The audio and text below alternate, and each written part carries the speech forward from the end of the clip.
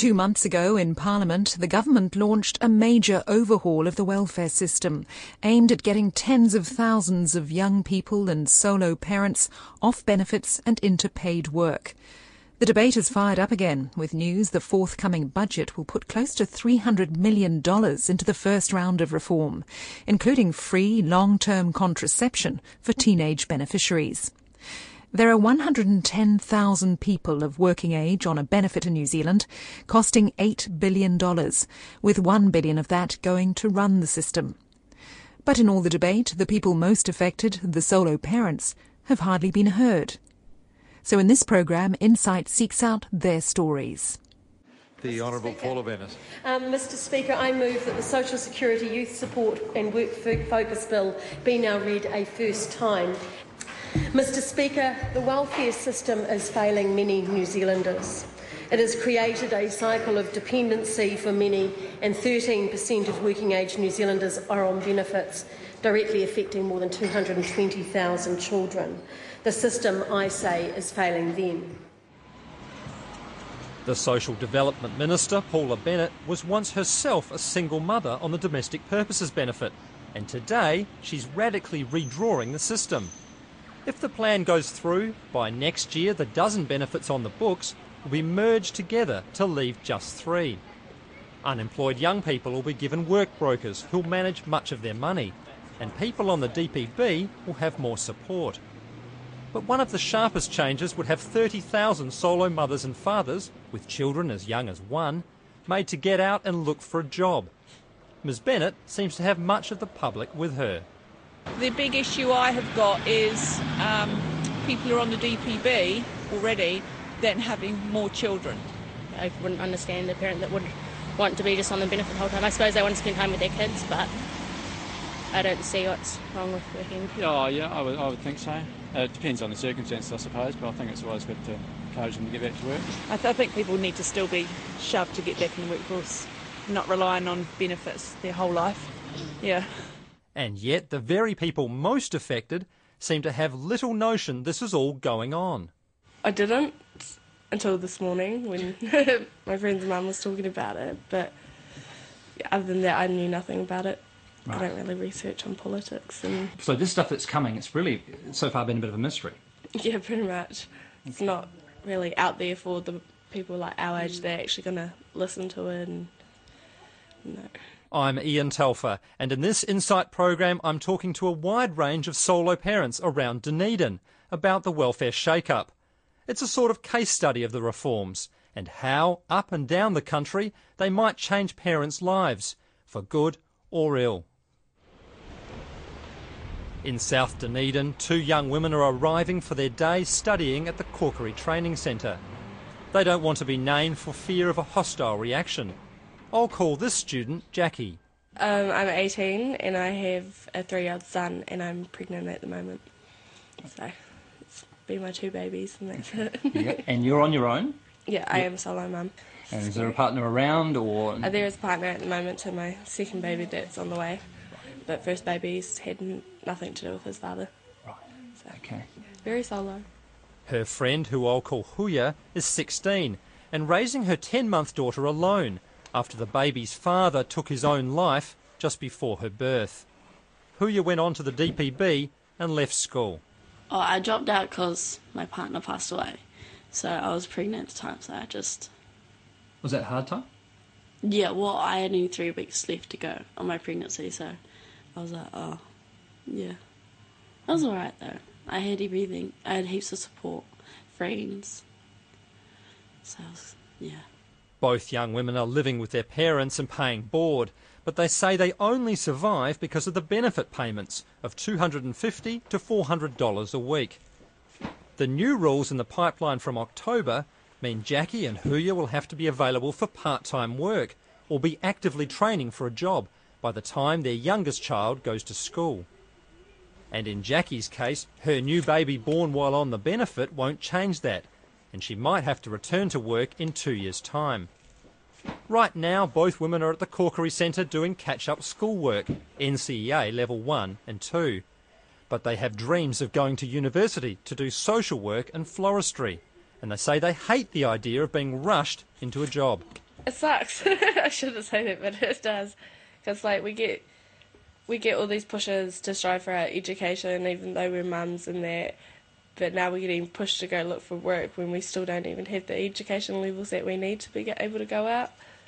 So I'm still voting for, like, the push for education more than work. You know, you'll end up having, like, a job at Pack and Save if that's how much they're pushing in. You could be there for years before you actually find somewhere where you're going to be stable. So, no, I'm still sticking with the education. You need education more than work at the moment. They say they feel anxious about the changes. Very worried, not knowing what to do if they do decide to do that with the benefit.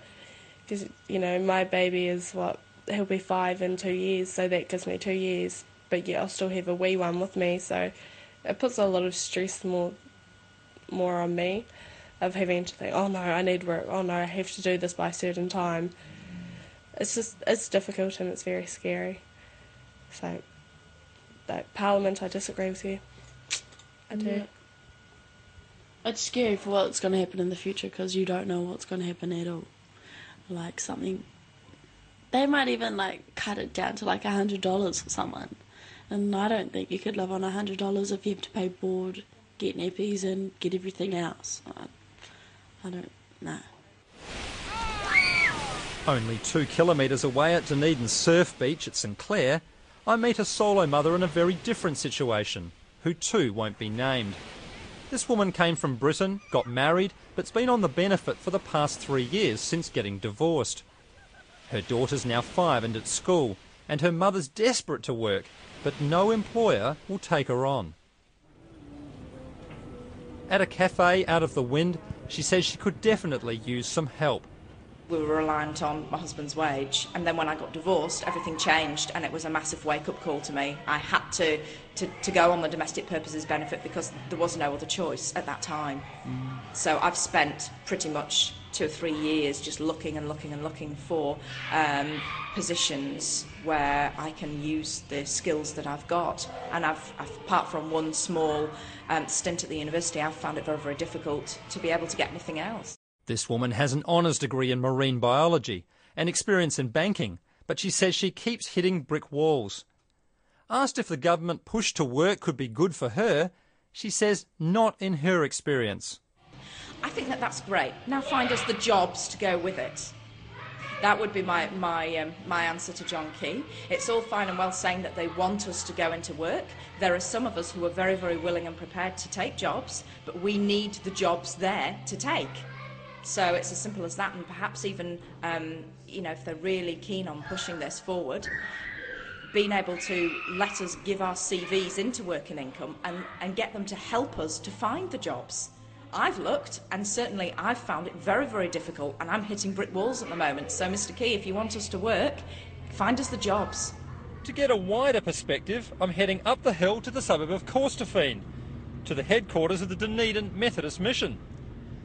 Agencies who work in the welfare sector every day seem to be lining up against these reforms. The 6 youth and church agencies I called this week have all said they have major problems with the changes, especially what they see as the demonising of long-term DPB parents. I'm hoping the mission's chief executive, Laura Black, can explain. What we've taken is a group of people who, statistically speaking, would be called outliers. Yes, they exist, but they're in a vanishing minority. And we're using them to make rules around for everybody else. Government figures suggest more than half the solo parents who went on to the DPB while a teenager stayed on for at least a decade. But Laura Black says that's not the real picture. You know, last time I saw the figures, 60% of people who went on DPB stayed on it for less than 6 months. You know, the vast bulk of the remainder stayed on it for less than 12 months. Pretty much the benefit system is being used as it was designed. Yes, there are some people who have adapted and are making what, we would look at and go, well, it's not your best life choice, sweetie. No, let's rethink this. But they're not the dominant proportion. They're not even a sizable proportion of the population of people on benefits. Yes, it is a group of people who long-term risk presenting as intractable because they get really entrenched in a behaviour set. Again, the time to get alongside those people and redirect that is in this age group. And I just have never seen any research that suggests that browbeating people into life choices is going to produce a kind of long-term positive outcome. Ms Black says the government's right to be trying to do something for beneficiaries stuck in long-term poverty. But she says its changes are going the wrong way because the work doesn't exist for parents to be pushed into. They're focusing on the supply side of the labour market, all the people looking for work, which is great, and those people need support, and I've got no argument with that. But actually, it's the demand side where the problem is. Where are the employers gagging at the bit for workers? You know, recently here in Dunedin we had over 1,000 people apply for a tiny number of jobs at the opening up Bunnings store and also at the local supermarket. There's no sense there that there's a shortage of willingness or shortage of interest on the part of people without work. I think the supply side is primed. It's the employer side, and fair dues. They're working in a pretty tough economy. I'm not surprised employers aren't hiring. So again, I think it's looking at the wrong end of the deal. One person the push to work might have been good for is a solo father, Barry Rumsey. G'day, Barry. Yeah, I'll just stick him in. Oi, yeah, Baxter. that's it. Hey. Baxter. He lives with his dog in a small house in the suburb of Kaikorai Valley. He's just finished 6 years on the DPB, caring for his teenage daughter. Yeah, well, my daughter was playing up at school and whatnot, and it was actually easier for me to be at home. She was wagging school. She was pinching alcohol from my sister and taking that to school. It was just so many issues. Barry now works a night shift at a local petrol station, but never got any work while on the benefit. He says he wanted to work and tried for jobs, but found it too hard. And in that whole time, Work and Income didn't once raise the question of work or offer any help. He says that all changed as soon as his daughter turned 18.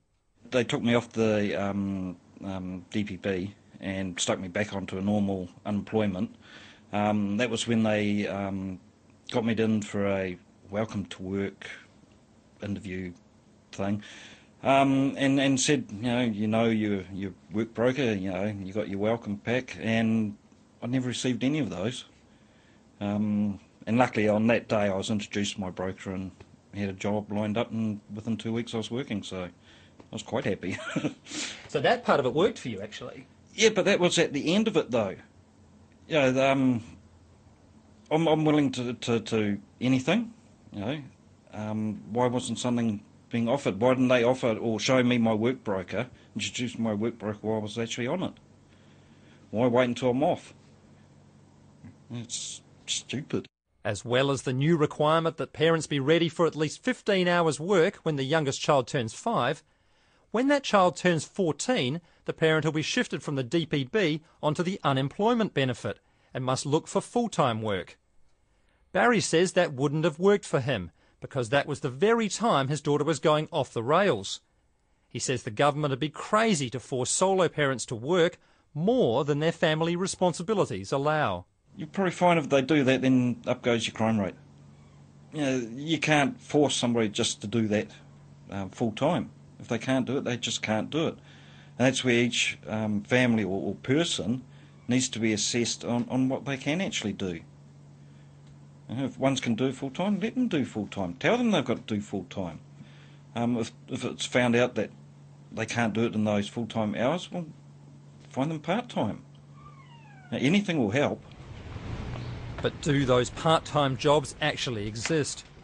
The recession has seen unemployment rise to 6.7%, leaving 160,000 people out of work. To see how much of a barrier that might be to solo parents, I've come to see one of Dunedin's largest recruitment agencies, Select Personnel. Welcome to Select, just with Karen. Select's managing director is Karen Bardwell.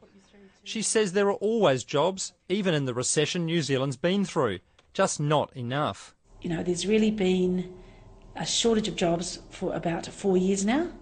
There is some softening of that happening in the last 6 months. We have seen an increased level of vacancies becoming available.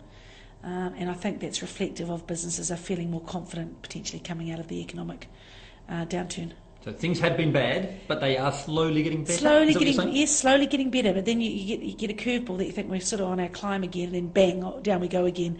But that's that kind of bumpy ride that we're taking. But I think if you looked at the trend line, it is slowly, and I say slowly, increasing. Ms Bardwell says there's been a growth in the number of part-time jobs too, but other barriers persist.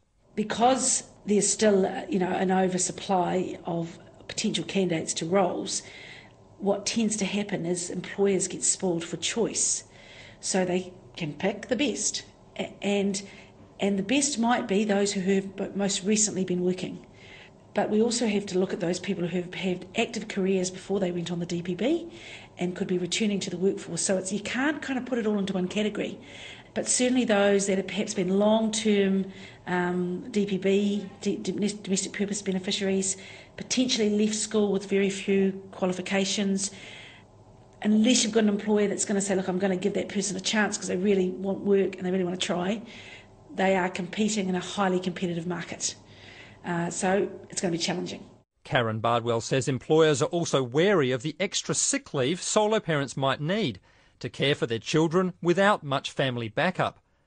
And she says overall the government's reforms seem unrealistic because they'll push people forward without providing any more money for training. You can't go single-handedly just say we're going to put a lot of resource at getting people back into work without looking at the training and the making them work ready and dealing with the competition in the market. The government insists such work readiness is exactly its plan. Paula Bennett's already announced the budget will shift more than $280 million into upfront spending for the reforms. But the parents I spoke to who are in training are sceptical about getting enough support. Yeah, and my question is, are they going to push me out into work while I'm studying when I'm actually working really hard studying to get into the work that will be a benefit to my community and wider society as well? Fiona Smith's a solo parent and third-year geography student at Otago University. She plans to finish her degree next year and has a particular job in mind in environmental design for a council. Paula Bennett's office says under the changes, student parents will be able to continue at university as long as they keep passing and are heading for the workforce. But Fiona says the government's just looking at part of the picture. I think there's wider issues than just saying whether they're work ready or not. I think, are these people happy, healthy members of society? Are they creating other problems in society? Are they doing volunteer work that's not recognised? There's lots of things that go on that's not just the stereotypical person sitting on the couch, oh, I'm just sucking up the benefit. So many different people out there, so many different circumstances. I really don't appreciate the stereotype of the DPB mum on the couch. I really think that is counterproductive. Fiona's friend, also a mother on the DPB, is Olive McRae. If you look at it holistically, it doesn't make sense to get a mother and tell her that she should go to McDonald's and work and put her child in institutionalised care if she is willing and capable to care for that child. That's not, when you look at a society, that's not the basis of a healthy society, is it? To separate families, to push them into menial jobs and have their children cared for by somebody else, that doesn't make sense when you look at society broad spectrum. Yet that's exactly what some parents want. Tara Higgins shares a house in Kaikorai Valley with her cousin and new partner. Last year at 21, Tara found herself pregnant, but the relationship broke down and she moved back to Dunedin from Blenheim. And just as she was adjusting to solo parenting her 4-month-old baby Caden, she's been given the permanent care of another, Shai Lin, her 3-year-old niece. I wanted to know how she'd cope with the new rules. Now she's unexpectedly a mother of 2. One of the new rules coming in is that when your child's 5, you have to go back to part-time work. Sounds like you'll be trying to do that way early. Yeah, well, actually I'm trying to get back into full-time, not just part-time, but anything at the moment goes. So yeah, no, I kind of agree with it, just because it helps the children's growth and development as well, and it helps them make friends. And also with, adults being in workforce, they can make new friends outside of being around their kids, and it gives them a break from the kids as well. Over the years, there's been reports from small towns, especially in Waikato and Northland, of women making the DPB their permanent income and having more babies to keep the payments coming. Ministry data seems to suggest that hundreds and maybe up to a few thousand people nationally are in this situation. Tara says she won't be having any more children, but she does see that going on. For some people, yeah, I do. The ones that sit there and multiply just for the fun of it, really, is the way I look at it. But myself, I'm wanting to get back to work very shortly. Once Caden starts crawling is when I'm looking back, which is in a few more months, just to, pay my taxes back, and they've helped me out, so I'll help them back. So. One of those trying to encourage individual responsibility is a former ACT Party MP, Hilary Calvert, who left politics after last year's election and is returning to law. But the welfare changes are still on her mind, and at her office in town, Ms Calvert tells me the reforms are a good step forward. She says change is needed, so people reliant on benefits start thinking the same way as those in paid work. Most working people, if you ask them, would say, well, the reason I've got 2 children or whatever is because that's how many our family can afford, and can afford to look after properly, in the manner which we would like to look after our children. We all want what's best for our children. So people on a benefit want to be in that sort of situation too, so that they should also be looking at how many children they can afford. And so if the reason that they're having more children than they can afford is because we've incentivised them in some odd way to do that, or because they can't afford to not have children, they can't afford to use contraception that would make it so as they're not having children. Not far away, back at Otago University, a social work lecturer, Nicola Atwell, is teaching a rather different message. Okay, any questions or comments arising from your discussion? Do you come up with lots of innovative ways to make life better? Dr Atwell's just returned from a stint advising the Children's Commissioner in Wellington. She says the welfare changes will have a serious and bad effect on the most disadvantaged people in society. I really question equating the solution to poverty as being paid work. We know that poverty has a long-term impact on children, and that being raised in what they call chronic poverty, so that's over their life, their childhood, is very detrimental. But to leap from that to saying the solution is paid work leaves aside the incredibly valuable contribution of parenting, which is unpaid work, and that children under the age of 2 and arguably up to 3 gain a great deal by having an at-home parent, at least for a substantial amount of the time. Dr Atwell says the power to cut parents' benefits in half if they don't meet the new work expectations is a cruel punishment. I think we need to be very careful about punitive cutouts, and I would be totally against them for anybody with children.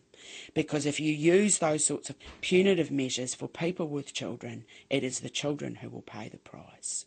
And there is absolutely no justification for that. But the former MP, Hilary Calvert, rejects that. Ms Calvert says she doesn't understand how any parent could refuse to go to work. Can they, with a straight face, look at you and say, my children are a priority? Or are they saying they should be a taxpayer's priority, but quite frankly, I don't care enough about them to do what I need to do to support my children? If I can't support my children financially on my own, and I go to you and you say, I'll give you some money to support your children, but you need to do this for it, are you prepared to not do that for your own children? You're not prepared to do what it takes to get some money for your own children within reason. I mean, we're not asking people to go out and work in the sex industry or anything. We're asking them to do something that's a perfectly reasonable thing that men have for centuries, and mostly women too, done to support their own children. I don't think that there's a lot of people who wouldn't get up and do what they need to do to support their own children. And if they aren't prepared to, maybe somebody else should be looking after their children because they're not prepared to do normal, ordinary things to do what it takes to look after them. To test out that view, I've come to Brockville, one of the city's poorest communities, to the Kohanga Reo. One of the teachers here is Amy Valentine, a mother of 6 who went off the DPB into a full-time role. Ms Valentine says the benefits become a lifestyle for some. I believe that parents sometimes do need a bit of an uffie to get off the couch. I don't think the government has the right to shove them. There should be no push and shove in this world. It should be, we will do whatever we can to support you with the transition to work. If you can make a commitment to the transition to work, we can make a commitment to you. I know what your needs are, and I know what the needs of your family are. Let's sit down and discuss the things that may become barriers for you obtaining employment. It's more logical than just get off the couch. The Social Development Minister, Paula Bennett, says a huge range of support's already on offer to parents. But is the threat of penalties turning those most affected against the reforms? I don't see it working. All I see is more poverty, more disharmony within the community, and more people ripping off the system. You know, like, if I was a mum on the DPB, I'd just go and get myself on the sickness benefit. I'd say I was depressed. Well, she can't keep me off the sickness benefit. You know, like, but that mum shouldn't have to go and find a way to rip off the system to keep her wage secured. But that's what I would do, probably giving them ideas now. But, you know, like, that's what reality is. Here we are as we're trying to create a community that feels empowered, and that we empower the whānau to support themselves financially.